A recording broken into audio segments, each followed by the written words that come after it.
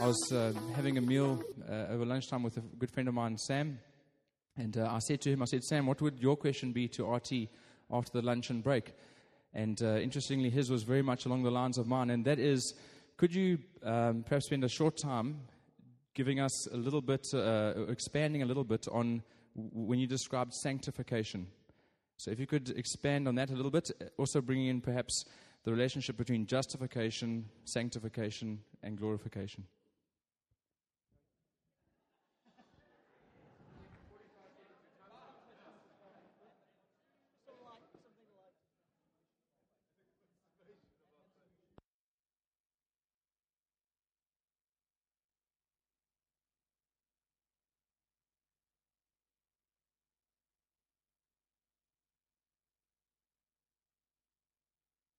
Coming? There it is. Well, you just asked me to do a whole seminary degree in 1 minute. Sanctification is the process by which we're made holy. And sanctification comes through the Holy Spirit and our obedience to the Holy Spirit and our obedience to the Word. Sanctification follows conversion. It does not precede it. Now, the big mistake of the English Puritans, and this is the part I didn't go into earlier, but I'm still not going into everything on that, was that they confused the two. They had a concept called preparation for grace, that you had to be prepared in order to receive grace and conclude that you're saved. And they use the word mollification, M-O-L-L-I-F-Y, to mollify, soften, and that this was done through the law. And the problem was they would define repentance as turning from every known sin. And they made repentance precede faith. By making repentance precede faith, if you define repentance as they did, most people, unless you're really self-righteous, never knew whether they were saved. Because they would always say, well, I've repented, but I'm not sure I repented enough because I've still got this sin, I've still got this weakness. And the problem with the Puritan doctrine of assurance is that it gave no assurance. Now, the reason I can talk like this was my thesis at Oxford. This is what I did. This is the area of my expertise. And I will never forget it as long as I live. I was sitting in the British Library back in 1975 reading Thomas Hooker and his view of preparation. That was their actual word, preparation for faith. And the more I read, the more I thought, is this why I've come to England? To study this? What kind of gospel is this? Where it was all legalism and all trying to be holy. And if you finally felt you were sufficiently holy, you could claim that you're saved. Now, they would deny that this was justification by works. It's kind of like cessationists who say they do not believe in cessationism, but they might as well believe in it, because you find a typical cessationist, he won't admit if there is the Spirit at work today. He said, well, that's not God, that's not God. And so when it came to the Puritan view of assurance, they never got to assurance. They just never managed to get there because they never knew for sure. The architectural mind of English Puritanism was William Perkins. And the title of my Oxford thesis was the Doctrine of Faith in William Perkins to the Westminster Assembly. William Perkins himself, who died in 16 1902 was not sure whether he was saved. After all those years, he wasn't sure. He had agony whether he was really ready. And that's the trouble. Whenever you put sanctification before regeneration or justification, or even if you make it a condition of conversion or salvation, the person will always be wondering whether they're saved. Always. They can't help it. So, a person is saved by looking to Jesus Christ and trusting Him plus nothing. And when you're able to do that, that takes faith, because people still think, oh, can I really believe that it's just that He died for me? That's too good to be true. Sure, there must be more to it than that. Well, I'm going to tell you, that is the gospel. That's why I said in my opening comment today, the hardest doctrine in the world to maintain is justification by faith, because we end up thinking, that's too good to be true. And then we all see our unworthiness, and we think, I'm not worthy to be saved. By the way, justification by faith is forensic. That means it's legal.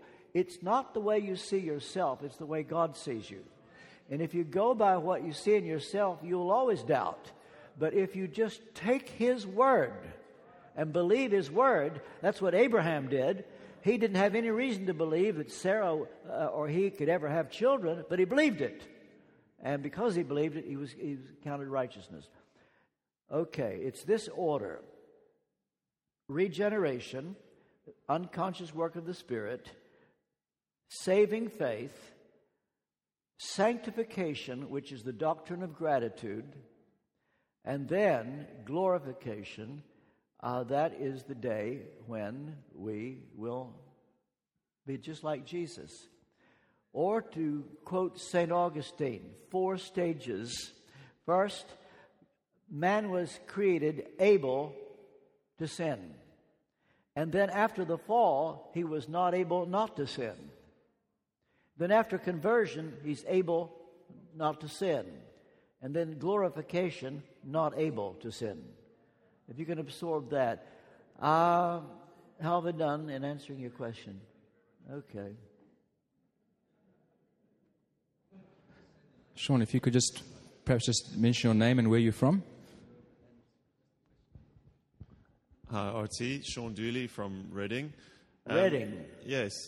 The question I have is, Jewish Christians that were still living a sort of a Judaistic lifestyle and yet were clearly Christians, how did they work out their continued adherence to many things of the law and yet were sort of completely convinced they were saved through Jesus Christ alone? In other words, you're wondering, were they really saved? No, not that they were really saved, but just how did they work out when they continued with circumcision and the prayer times at the temple and the feasts and the observances and so on, and yet were genuinely saved? How do you understand that they would have tied those things together? Okay, well... Perhaps, sorry, could I just... something else related to that is that sometimes you get the feeling that people who are very antinomian, anything that is sort of a discipline or an adherence in your life as a Christian, they would sort of say, oh, well, that's not grace. You need to... and yet those Jewish Christians would have had many disciplines in their lives and yet still been utterly depending on Christ alone. Well, I'm not sure I understand your question, but it sounds like it could be, can a person who doesn't believe in the eternal security of the believer be saved? Because they believe that you can lose your salvation. And the way you lose your salvation is by falling into sin. And therefore, they avoid falling into sin to keep themselves saved. So you could ask the question, how could they be saved if they are still feeling that if they fall into sin, they'll lose their salvation? Because they surely are saved only by Christ. And my answer is that their faulty theology is also cleansed by the blood of Jesus. So their efforts to keep themselves saved sadly, keeps them from victory and gaining an inheritance. But even so, they're saved. And so with these Christians that would insist on circumcision, or some of them keeping certain holy days, this is extra baggage that I would say would be cleansed by the blood of Jesus. How they worked it out, I wasn't there. I just, to know how they all did it. If they listened to Paul, they'd be okay, but they were suspicious of Paul. What have I not answered that you want me to clarify?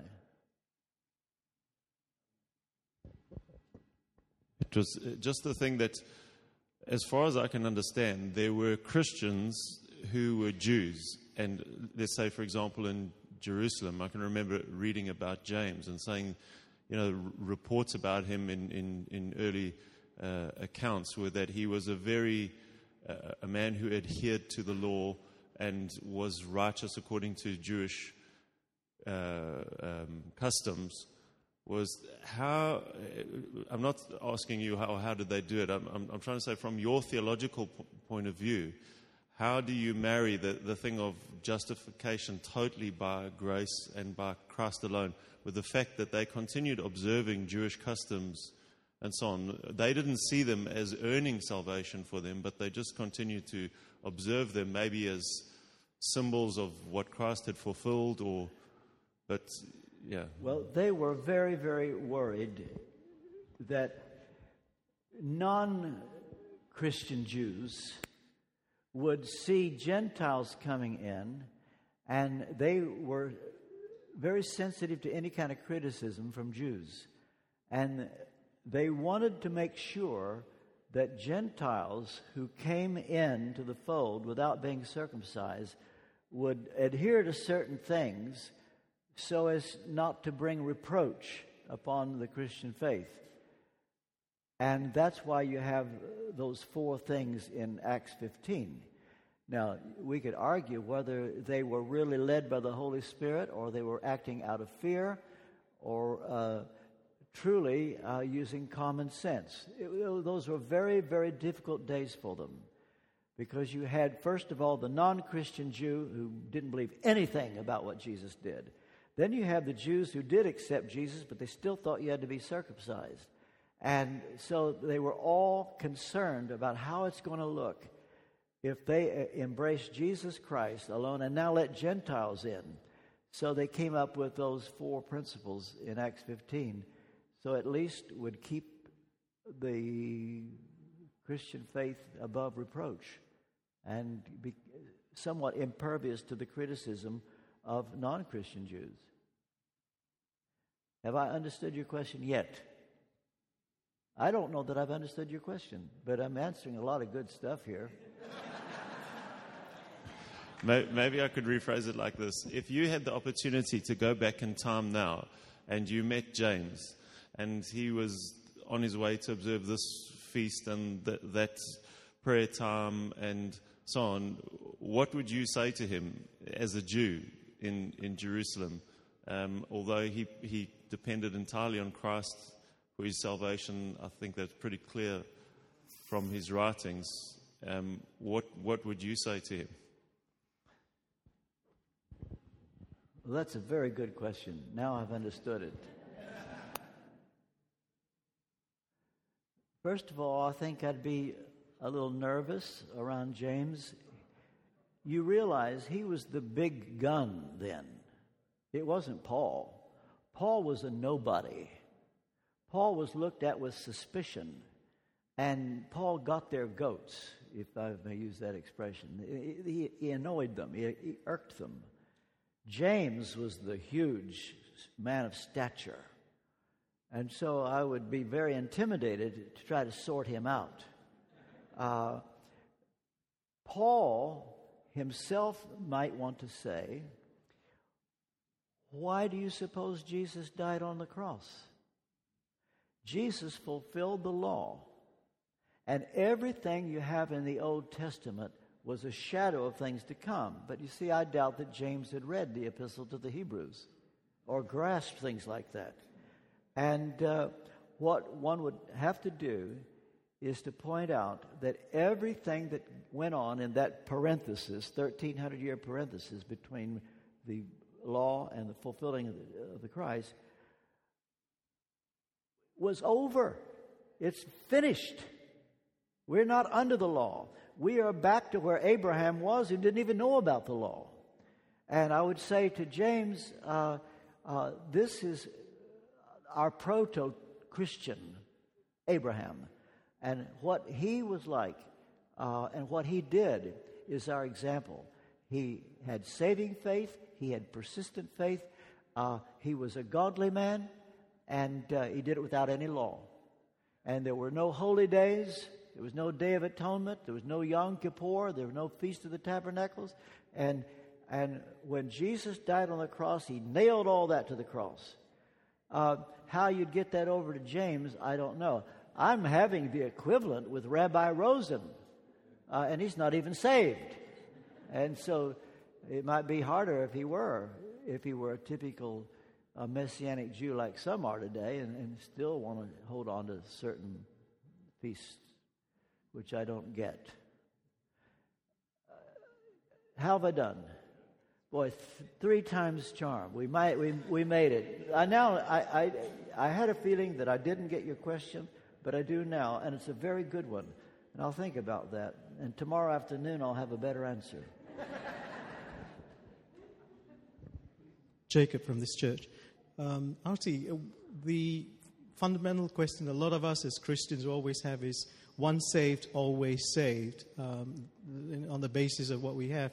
I don't know how the question will come across, but for a lot of us, sometimes by free will allows us to come from the enemy's camp to come to know the Lord personally. Now, in a court of law, that same principle of free will must be also given to a person who says, I have been saved, I now have free will choice, or saying, I don't want to be saved, I don't want. Where do we stand on that? Because for a lot of Christians, this is an issue where once saved, always saved is what we believe in, but free will dictates the right for me to say no. So what's your understanding on that? And a parenthesis question, loss of hearing. I just wanted to bring that back. Yeah, well, these questions that you are putting today are very, very good ones. I mean, this is the third one, and every single one of them could be a whole book. I mean, Martin Luther wrote a book, Bondage of the Will. Jonathan Edwards wrote a book, Freedom of the Will, which is what you're talking about. Okay. We use the phrase free moral agent. But think about it. First of all, we're not free. We're in bondage to sin. We're not moral. The poison of asps is under our lips. And we're not the agent. The Holy Spirit's the agent. All right. Now, born again, Jesus' phrase. You must be born again. Let's talk about your first birth. What cooperation did you have in being born? Did you notify your parents and say, look, I don't want to be born? You're born. It was passive. Your will didn't come into it. Am I right? When you're born of the Spirit, same thing. Now, we may think our will comes into it. When the Apostle Paul, on the way to Damascus, wasn't going to a Billy Graham campaign. He was going to kill Christians. And the first thing he says, what do you want me to do, Lord? What happened? Well, the Holy Spirit just came in and changed his will. It wasn't his will, and yet it was, because this is what he wanted. But it was something God did. In the same way, we are saved by the sheer grace of God. We are kept saved by the sheer grace of God. Now, our wills can cause us to forfeit our inheritance. And that's what the Galatians were on the verge of doing. We won't know until we get to heaven whether Paul's letter did any good. He was convinced that it was going to do some good, but we don't know. When we get to heaven, we'll find out. He was sure they were saved. There's nothing you can do to get unsaved, but you can lose your inheritance. And that would be by your will. And yet, if I could go on. The irony of our will as Christians is, if we forfeit our inheritance, it's our own fault. But if we gain it, we give Him all the glory, because I can't imagine that I deserve to be saved. I'm surprised that I'm a Christian, and I'll be even greater surprised if when I get to heaven, I will get a reward. Martin Luther said when he gets to heaven, he expects 3 surprises. 1, he will see people there he didn't expect to be there. 2, there'll be people not there he thought would be there. And 3, that he's there himself. When I get to heaven, I expect 3 surprises. 1, those who will get a reward that I didn't think would get a reward. Those who won't get a reward that I thought would. But the surprise of surprises is if I hear from the lips of Jesus, well done. I'd rather have that than anything in the world. So my will didn't come into it when it came to conversion or getting to heaven, but it has a lot to do with whether I will achieve an inheritance. And I'm not there yet. I'm working on it. Archie, in the light of your answer to that question, I was just wondering if you could explain what your doctrine of election would be. And I know that can be a controversial subject, but I've often heard a quote that says we should not ask why does God not save everyone, but be amazed that He should save anyone at all. But I just wanted to know what your view of election was, the doctrine of election. Okay. I remember my publisher is here today, my editor and publicity lady. They've come to eavesdrop on this afternoon. We're going to do a little short film after a while. I remember I have never gone to my publisher, Houghton Stoughton, in order to write a book. They come to me and we discuss it. But I did make one exception, and that's 25 years ago. I asked to do a book on tithing. And it got real quiet on the phone. And they said, well, we'll come back to you. And they had a committee meeting. And they came back and said, will you buy 1,000 copies? That's right. Did you girls know that? Yeah. That is true. They said, will you buy 1,000 copies? And I said, yes. They said, okay, we'll publish it. They wanted to cover their losses. They didn't. They thought it would be a financial disaster. Well, I have a reason for this. There's a reason to my madness. I'll come to your question about election. In the meantime, I got John Stott to endorse it. I got Billy Graham to endorse it. I got Sir Fred Catherwood and more recently, the Archbishop of Canterbury. And it's been a good seller. In America, it's gone through its 30th printing. All right. I wrote a book that had an unpopular subject, and it probably did some good. I don't know how many years left I've got. My heart surgeon said that this new aortic valve should give me 15 more years. I would love to write a book on predestination. But I will they'll have a committee meeting and say, will you buy 1,000 copies? Because I don't think it's a subject many care about. And especially my own view of it. Because my view of it is not the one people want to hear.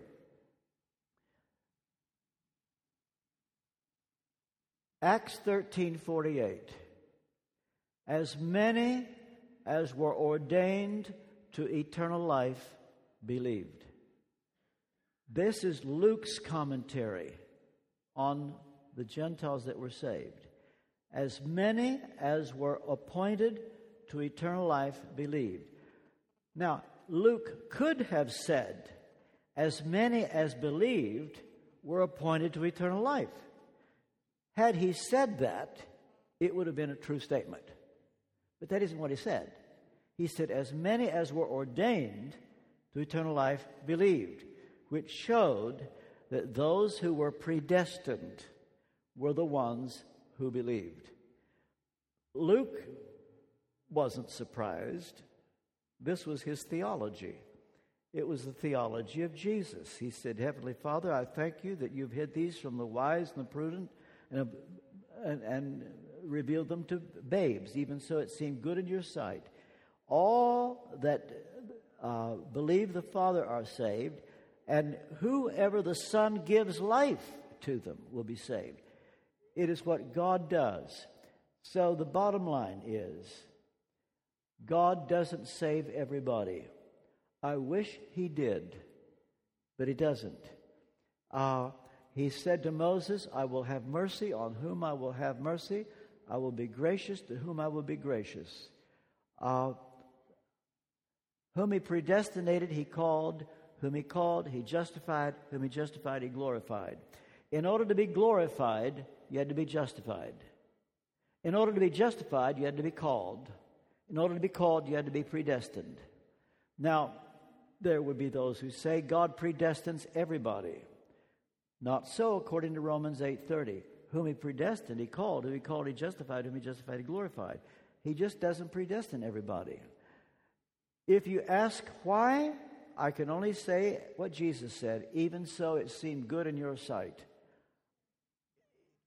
I don't say I like it.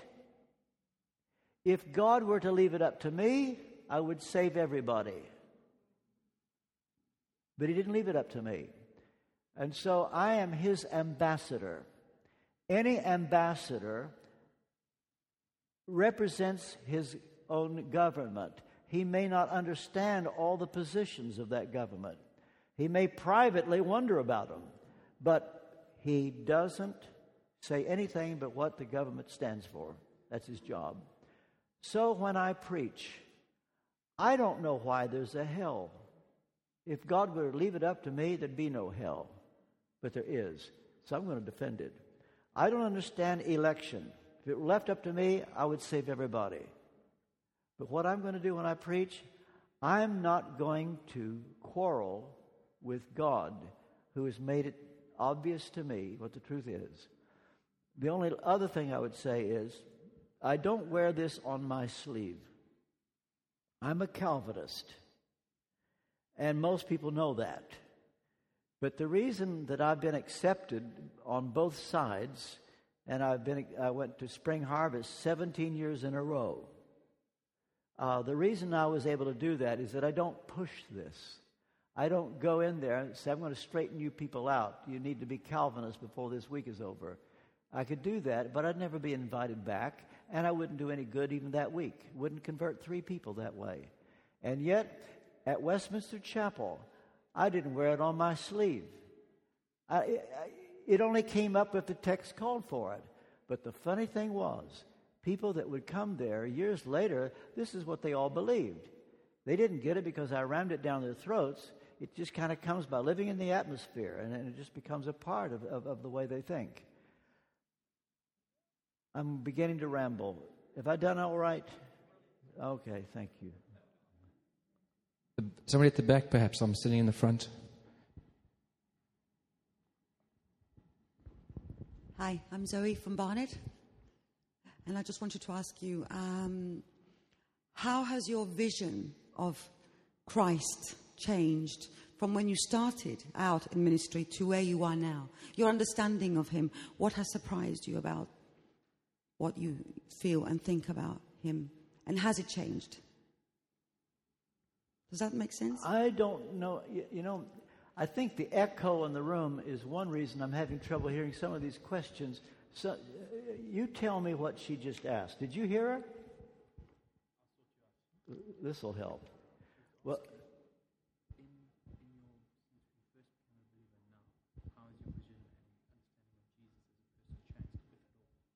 okay.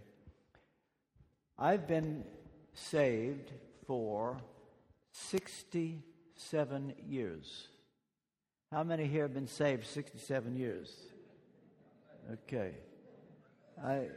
I'm 73 years old. I was converted when I was 6.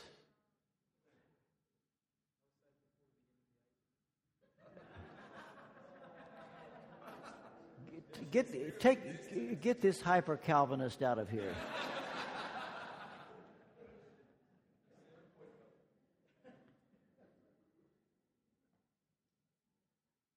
I was converted when I was 6, but when I was 19, I was made the minister of a church while I was a student at Trevecca Nazarene University in Nashville. We live in Nashville now. Driving in my car one day at the age of 20, I had what I call, it's probably not the best way to put it, but I call it my Damascus Road experience. I was converted already, but the person of Jesus was more real to me that day than any of you are to me right now. He was so real.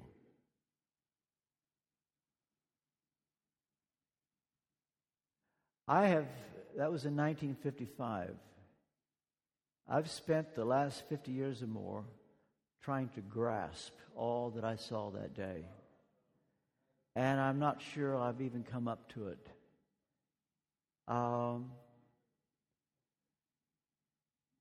It was on that day that I knew I was eternally saved, by the way. Before that day was over, I began to see the doctrine of election. And by the way, I wasn't brought up to believe that. I certainly wasn't brought up to believe eternal salvation through faith, because I was taught you could lose your salvation. And in moments, the whole of soteriology was implanted into my mind. So my vision hasn't changed at all. It's just that I'm trying to grasp it more and more and more. That's the best I can do in just a couple of minutes. But thank you.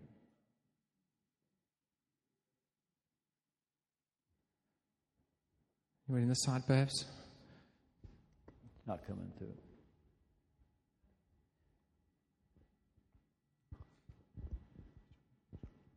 RT, I wonder if I could refer you to a couple of scriptures in light of what you were saying earlier about faith in the faith of Jesus. Immediately came to mind two scriptures. In 1 John 3, talks about the importance of knowing Jesus and how through that we overcome sin. But more specifically in James 2, talks about faith without deeds is dead. And I wonder if you could just comment on those scriptures. What was about James? What? James 2 talks about the faith without deeds is dead. All right. I'm happy to answer that. By the way, I've got a book on it. Not by Hodder and Stoughton. These girls are from Hodder and Stoughton. This book, I think it's Paternoster or Send the Light or OM, I forget which. They change their name every other week. There's 2 volumes on James. Volume 1 is called Justification by Works. Volume 2 talks about the way of wisdom. I had one of the greatest theological breakthroughs of my life in 1980. I remember I felt led to preach on James, and I thought after about 3 verses, oh dear, what have I done?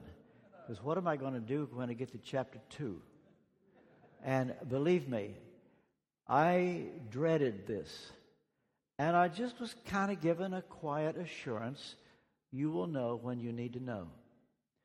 And I remember when I came to chapter 2, verse 13, and I was dreading the following week on faith without works is dead and so forth. Do you know that week, as I was preparing that verse, I saw something I had never seen ever. And I have to tell you, I don't know of anybody else who saw it. You cannot find it in any book in 2,000 years. I began to see something When James says, can faith save him, meaning the one, it says, well, hand me a Bible. I put my Bible away. Let me just read it. Here. Thank you.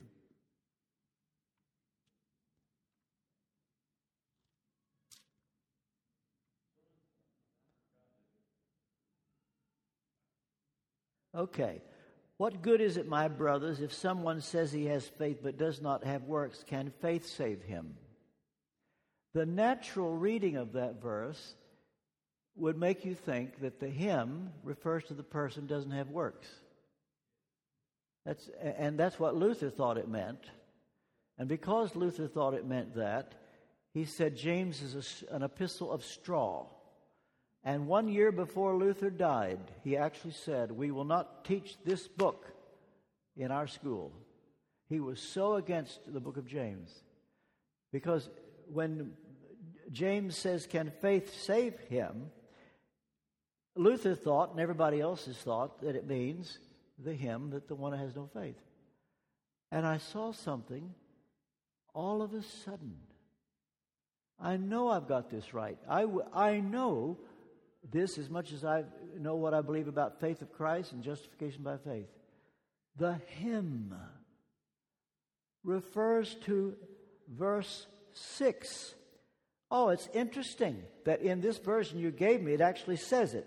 Look at verse 6. But you have dishonored the poor man. The poor man is the Greek word protokon, man, accusative, masculine, singular. The Authorized Version says you have despised the poor, and you would think it means people. And because of that, the poor man gets lost.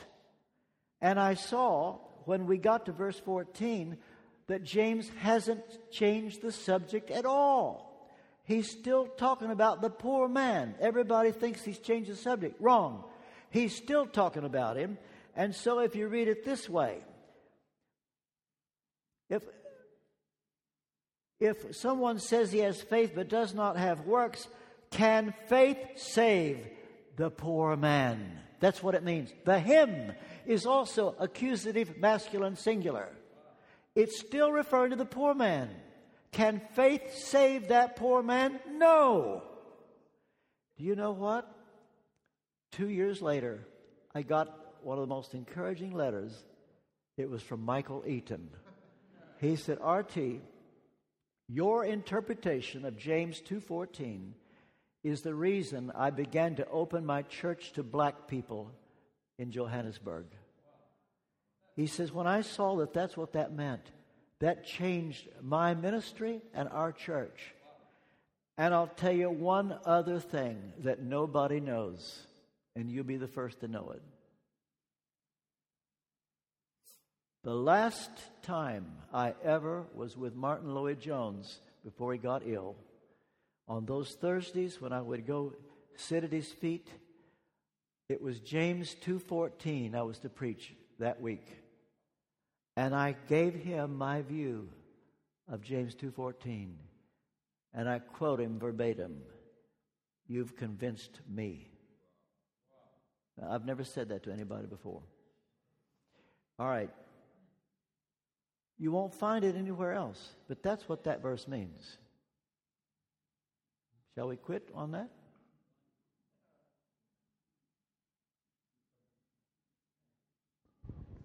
Michael, just a question looking to the future of the church. We've come through some incredible things the last 100 years, and fundamentalism and evangelicalism and the charismatic renewal. Glenn and I have experienced incredible dynamics of the Holy Spirit in 25 years of being in charismatic churches. We've just come back from a conference that's emphasizing the centrality of the preached word of God. My question is about the fact that we don't want to, I don't think anyone here wants to be put in a camp of either word or spirit. And how do you marry the two? What do you see coming in the future regarding word and spirit ministry in the church?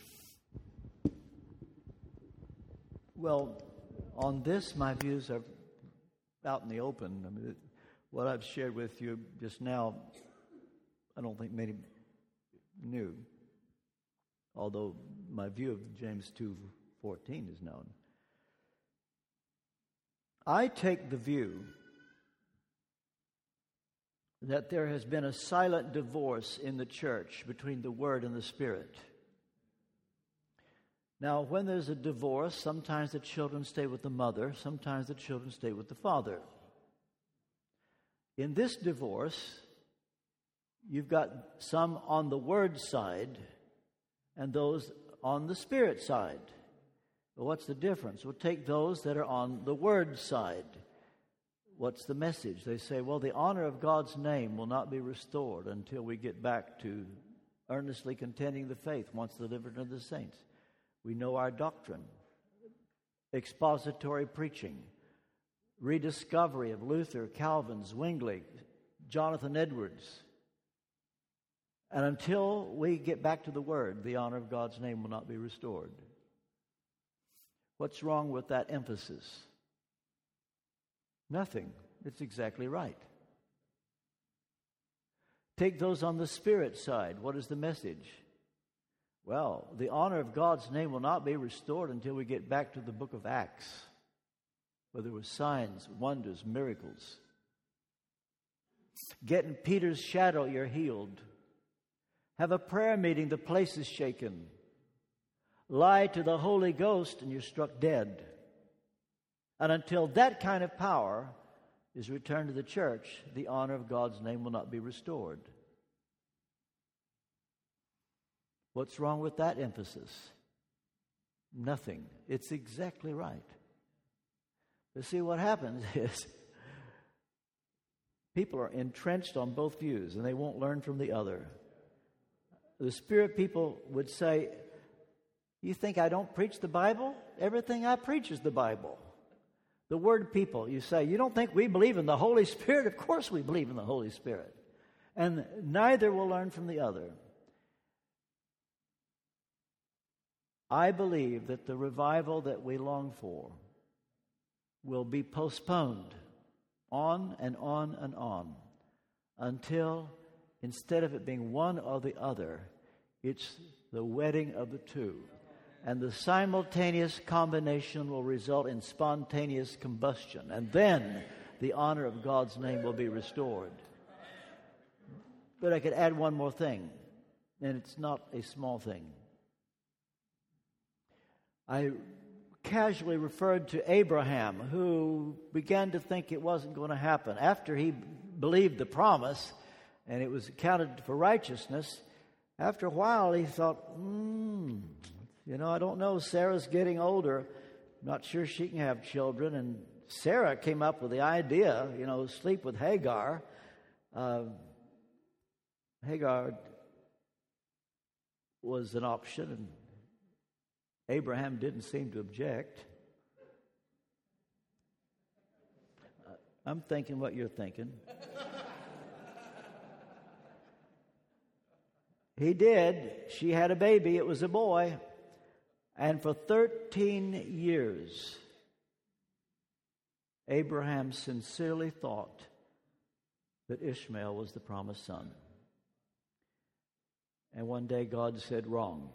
Sarah will conceive. Well, I remember in 1992 when we had our first Word Spirit conference at Wembley. Was anybody there? Paul Kane and I had a Word Spirit conference. And on that night, I said that what we have seen up to now, the charismatic movement, and you name it, is Ishmael. But Isaac is coming. And as the promise to Isaac was 100 times greater than it was to Ishmael, so what is coming down the road will be 100 times greater than anything we've ever seen. The greatest work of the Spirit since Pentecost, and it will be the Word and the Spirit coming together at long last. And that is what I believe, and I will go out on a limb and say, I will be alive to see the beginnings of it. So that's what I believe.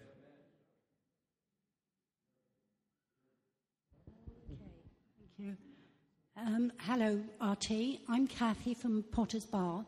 And I was looking and thinking of when you were speaking this morning. Thank you for the sound teaching, good teaching that we had this morning. And I was thinking during the lunch break about what you were saying when Paul addressed the Galatians about, moving away from faith in Jesus and actually going back to some of the Jewish laws. And I was thinking there are certain parts in the Bible where one could think that Paul himself was picking out certain parts of the Jewish law and adhering to. One in Acts 18:18, when he has taken a vow and he has his hair cut to fulfill a vow. And also with Peter, when he had the vision of the cloth coming down and he wouldn't eat from it. And also when Paul at the Council of Jerusalem, when it says here that when they heard this, they praised God. Then they said to Paul, you see, brother, how many thousands of Jews have believed, and all of them are zealous for the law. They have been informed that you teach all the Jews who live among the Gentiles to turn away from Moses, telling them not to circumcise their children or live according to our customs. What shall we do? They will certainly hear that you have come. So what will we tell them? There are 4 men with us who have made a vow. Take these men and join their purification rites and pay their expenses so they can have their heads shaved. Then everybody will know there is no truth in these reports about you. And Paul goes with them. So sometimes it can appear that Paul is contradicting and picking out pieces. So is your question, why did Paul have his head shaved? Why did he adhere to those particular parts of the law? I don't think God's finished with any of us yet. But there's a wisdom as well, isn't there, that Paul calls on. Okay. Well, what I'm going to answer, I would not go to the stake for. I would think what I've said today up to now, I would go to the stake for, I believe. On this, I can only give you my opinion.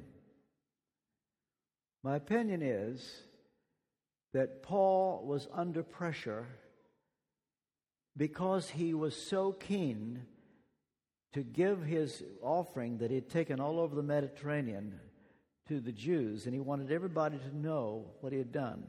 You see, he took a collection. He got it from the Philippians, he got it from the Corinthians, and it was for the poor in Jerusalem. And he was determined to do it. And he wanted to show the Jews what Galatians and what Gentile Christians could do so that they would be impressed. He was afraid that all that he'd done would come to nothing. And if they saw him anywhere near the temple, he would have lost all credibility. So he did it as an act of humility to show that he would concede on this point, just in order for them to appreciate what he did. Well, that he did it because he just didn't want all of his efforts to go down the drain. The irony is, it did no good. It did no good, because once they found out who he was, they had a riot, and then he gets a chance to give his testimony, and you think for a minute he's going to win them over, until he said, and God said, go to the Gentiles. And the moment he said that, they went wild, and they captured him, and he almost lost his life, and he had to leave. So by humbling himself to let them shave his head, it didn't even work. So it was a moment when in weakness he thought he was doing the right thing.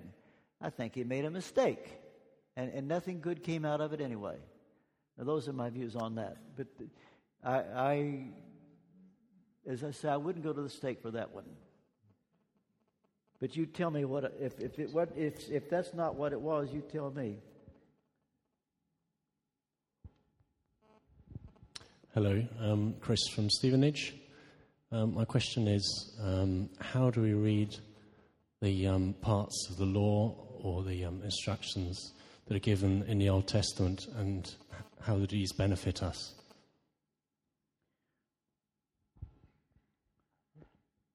Paul said to Timothy, the law is good if a person uses it lawfully. We can learn a lot from the law. We can learn how seriously God takes sin. The reason for the sacrificial system is to show how awful sin is, and that only a blood sacrifice could atone for it. And everything in the law is for our learning. And the more we know about it, the better. As long as we are aware, we're not under it. And so we learn from it. And the people who don't know it are impoverished. But that's not all. Said Paul, the law was not made for the righteous man, but for the unrighteous. So righteousness exalts a nation. Sin is a reproach to any people. And so it's a wonderful thing if the 10 Commandments are adhered by society, because it raises the standard of living for everybody. And so we learn from the law because of how it points to Christ and for the good effect that it does have. So I'm very glad you asked that question, because someone could walk out of here and misunderstand some of the things that have been said. So remember that the law was made not for the righteous, but for the unrighteous. And that is the best answer I can give you in just a minute or two. Does that help? Okay.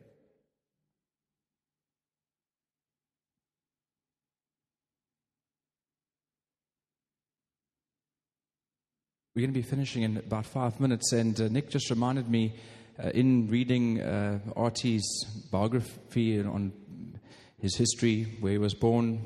One thing I did read, which was very interesting, was his meeting with Yasser Arafat. And maybe in closing, not as a question, but could you maybe share for 5 minutes how that meeting went, perhaps some of your feelings on what that might imply with some of the repercussions of that, and then we're going to break for coffee. I'd like to write a book on that. I'm glad my publisher's here. I got more ideas for books. Andrew White, who is the canon of Coventry Cathedral, a canon of Coventry Cathedral, was the successor to Terry Waite. You remember Terry Waite. And then came Andrew White, who was the Archbishop of Canterbury's envoy to the Middle East. And Andrew wrote me years ago, would I go to Israel with him? And I wrote back, I forgot that he tells this to me. You know, it's enough that would put him off me forever. I just said, the last thing I need is another trip to Israel. And I said, thank you very much. God bless you. And you know, he really felt put down. The truth is, I didn't know who he was. And I just didn't want to go to Israel. Then, lo and behold, somebody else asked me, would I please go to Julia Fisher. She used to be with Premier Radio, and she was getting up a tour with, I forget who all was in it. One Anglican bishop, and I just can't think now. I guess it's my jet lag. But there were, could they use my name on a brochure to help get a tour to Israel? And I said yes. And in the meantime, I announced our retirement, and I was going back to America. And in the meantime, they were building up for this tour, and they had 250 people. And so I said, well, you don't need me now. You got the people. Oh, well, but you don't understand, RT. These people think you're going to be on the tour, and that's why they're coming, and you've got to be there. And by now I've moved to America, and they wrote me, you've got to come back for the tour. I said, well, will you pay my way? Well, yes, we'll pay your way. Those were the days when the suicide bombings were intensifying, and my wife Louise was scared to death that I'd go over there and get killed. I said, honey, it ain't going to happen. There's not going to be a tour. Every time the phone would ring, I'd think, London calling, tour canceled. And it would be London. No, the tour's on. Our people are coming. I said, you mean I've got to go? Yes. And I said to Louise, you just pray for me. In the meantime, of course, it was 9/11, we call it, the bombing of New York and the Pentagon by Osama bin Laden. I fly into Tel Aviv. There's a man with a big sign, Dr. Kendall. So I walked to him. I said, you looking for me? He said, yes, I'm your driver. I'll take you to your hotel. He said, get in. I said, can I sit up front with you? He said, sure. I said, what's your name? He said, Osama.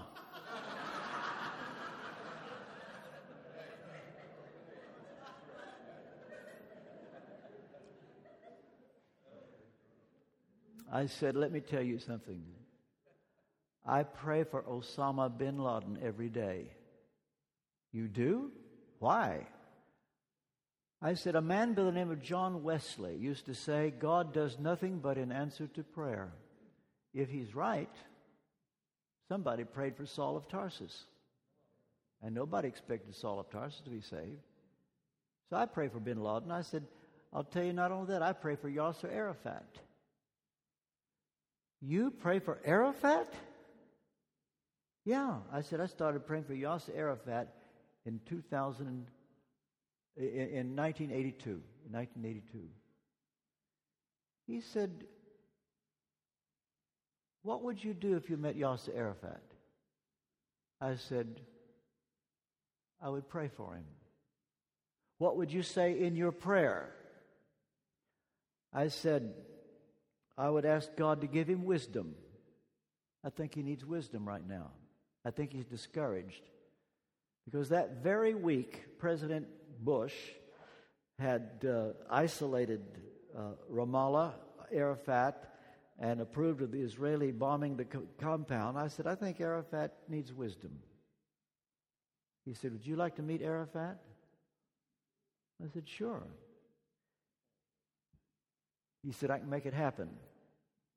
Well, it turned out that he couldn't make it happen. But because of that conversation, I said to Julia Fisher, when I got to the hotel, my driver wants me to meet Arafat. He said, would you go see Arafat?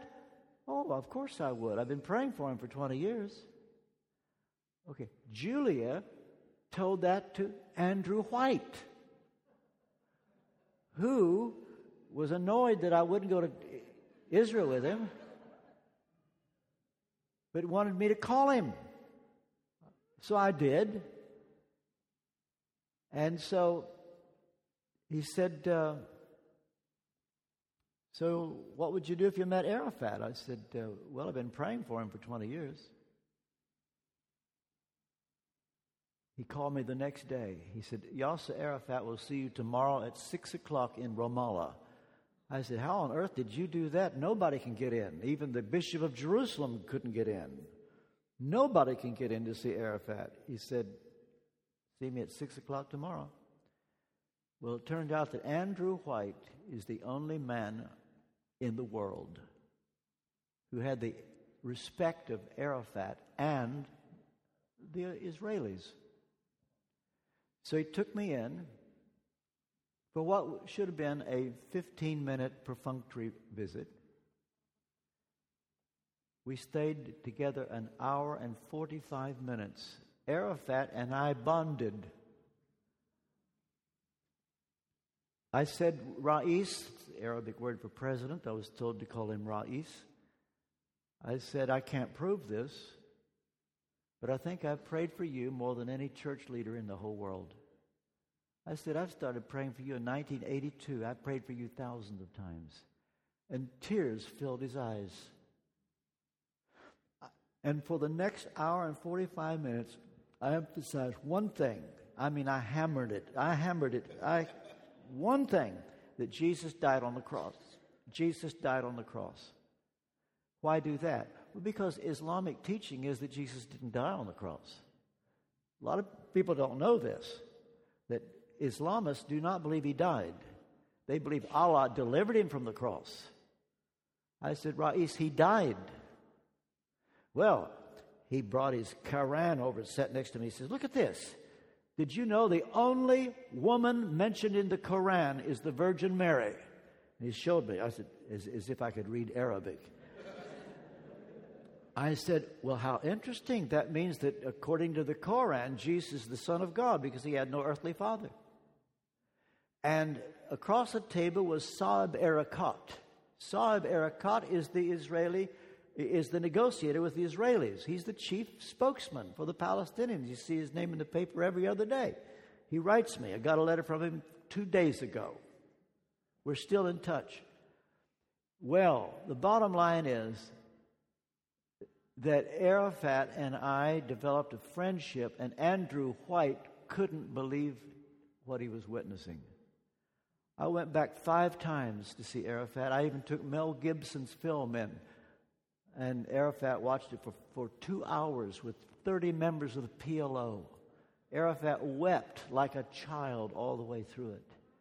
We prayed together, things happened, and I had lunch with him twice, and the last episode was going to be that I took Louise in.